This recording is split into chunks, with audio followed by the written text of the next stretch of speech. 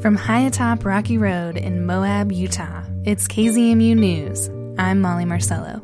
This is your news for Thursday, January 20th.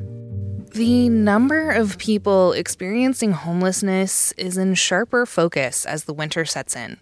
But mayors in our region say they lack funding to address the problem. The Mountain West News Bureau's Robin Vincent reports. Only 4% of Western mayors say they have a lot of control in tackling homelessness. That's according to a new survey by Boston University. Many mayors also say police have at least some influence over their homelessness policies.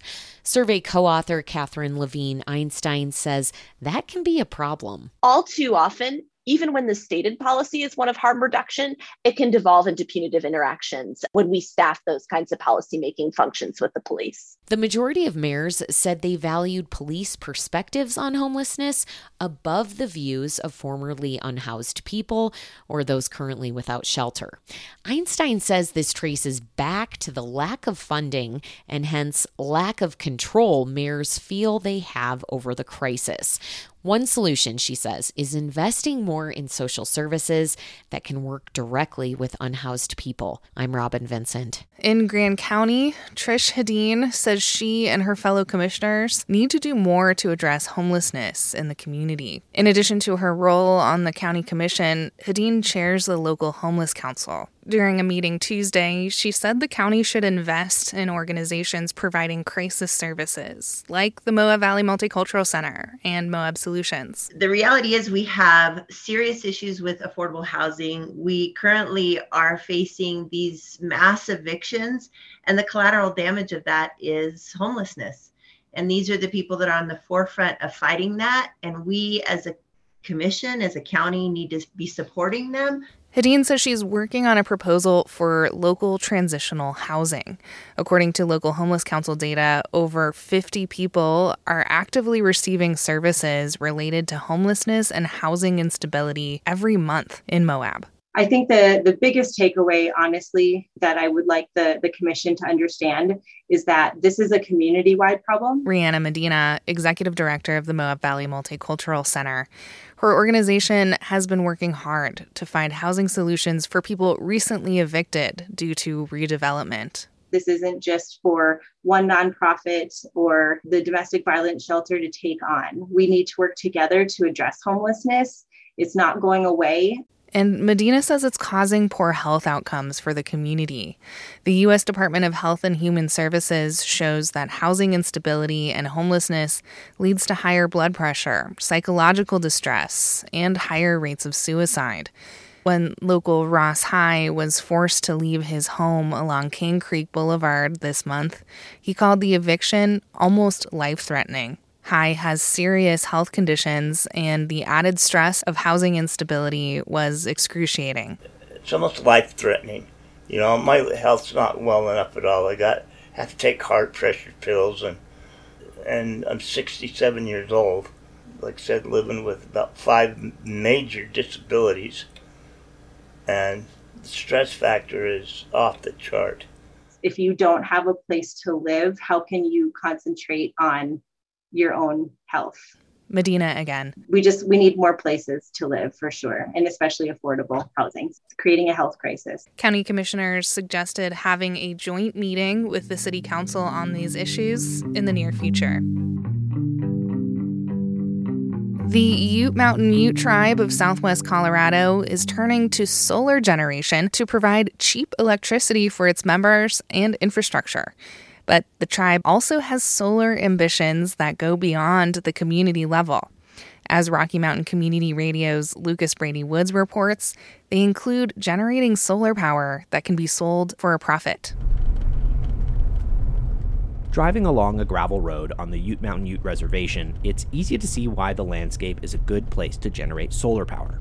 It's the high desert of southwest Colorado, which means there's a lot of open space and bright sunlight. In one of those wide open spaces, a valley at the base of Ute Mountain, is the tribe's main solar project. Scott Clow is the Ute Mountain Utes Director of Environmental Programs. It's a way to save electricity dollars. We even created our own little microgrid here. The project is made up of rows of solar panels that cover about 4.5 acres of former alfalfa fields. Since it went online in 2020, it's provided electricity to the main town on the reservation, Toyac. Klo says it helps power homes, governmental buildings, and the tribe's casino. He also says the project is just the beginning. This project is that stepping stone to get the tribal membership to embrace this technology and what it can do for the tribe. There are 2 other community-level Ute Mountain Ute solar projects in the works. One of them will be similar to the Toyac solar project, but will serve another community, White Mesa. Another, smaller-scale project will provide power to a housing facility. But the tribe also hopes solar can offer economic benefits beyond just providing supplemental electricity, by providing power that can be sold outside the tribe for a profit. We're looking at how to replace those many millions of dollars that once came to the tribe through oil and gas with renewable energy. The Ute Mountain Utes have been in the oil and gas business for over 70 years, and historically it made up a large portion of the tribe's economy. But that revenue has been declining for a long time. According to Klo, that decline, combined with increasing pressure from climate change, pushed the tribe to move towards a clean energy economy instead. Archie House Jr. is vice chairman of the tribe's council and is also involved in the renewable energy team. He says replacing the revenue lost from the oil and gas industry is really about investing back into the community. A lot of our revenue that comes from this commercial status here will be focused back into the community to help the individual member, whether it's with food, services, or infrastructure. That will actually boost up the community to a level to where we once seen with our oil and gas funding. But the commercial project is still in its early stages, and tribal leadership is proceeding carefully with its development. One important step, for example, is making sure the community is on board. House says tribal leadership plans to involve the public through surveys and presentations about the projects. That will help people understand that investing in renewable energy isn't just about making money. The solar and renewable is more of a clean type of history that will leave for our future generations here. It's better to be part of the answer than going off in another direction to where it may not be something good for our future. And House says community members are already noticing changes to the climate, like warming temperatures and less water.